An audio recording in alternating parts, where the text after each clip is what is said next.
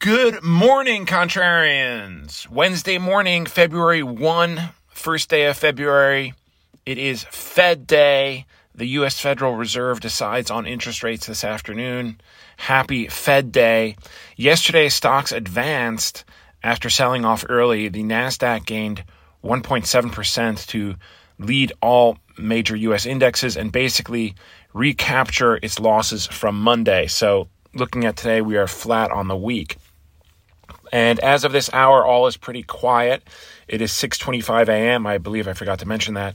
We have stock futures down a tiny bit. NASDAQ and S&P off about 0.3%. Commodities are treading water. WTI crude oil is flat, trading around $79 a barrel. But copper is down 1%. Bonds are seeing a few bids. We have the yield on the 10-year down 4 basis points to 3.49%, keeping in mind that yields move inversely to prices. So it is Fed Day, and the FOMC, the Federal Open Market Committee, decides on interest rates 2 p.m. this afternoon. An increase of 0.25% is all but dialed in at this point. That will bring the interest rate to 4.75. The devil, however, will be in the details. Both the policy statement and Jay Powell's press conference after the announcement. And investors will be looking for hints of interest rate cuts in the coming year, in the second half of the year. That's what they'll be looking for.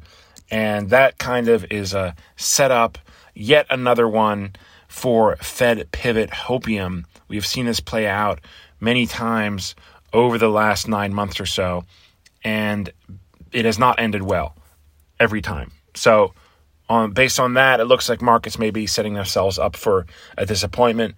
More on that in the bottom line. But we have some other things to tell you about today. The Fed is the main game in town, but it's not the only one.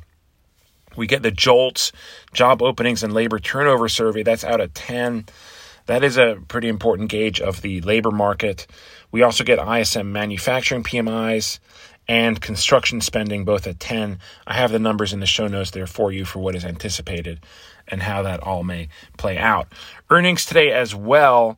We are still in the middle of earnings season, and pharma companies GlaxoSmithKline and Novartis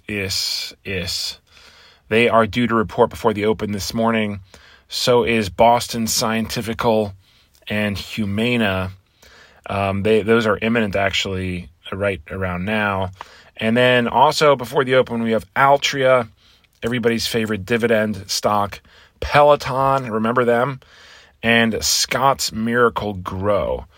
And then after the close at 4 p.m., we're due to hear from Meta, nay, Facebook, and several others.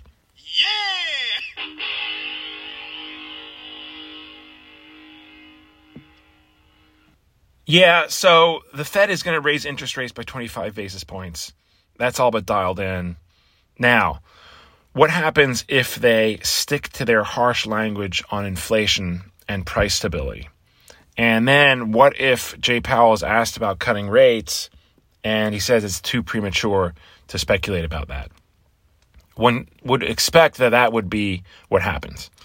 And if it does, one would expect that the market will sell off, even though this has basically been obvious that it was going to play out this way. Now, that's the setup, all right? It doesn't have to play out this way.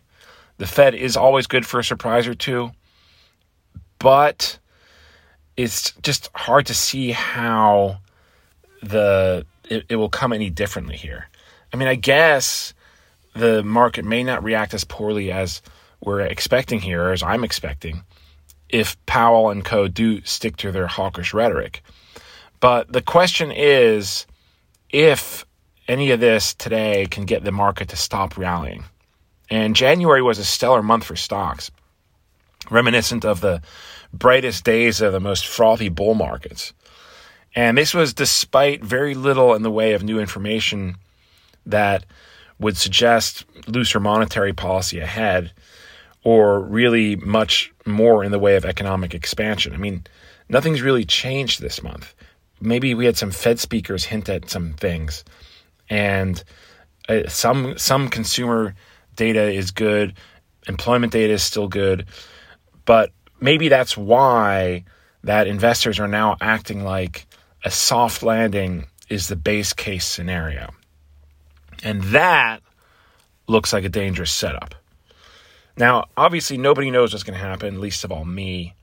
But if your job is to invest money in risky assets, and stocks are the riskiest of risky assets, and tech stocks are even more risky than that, then one would think you may want to tread carefully here.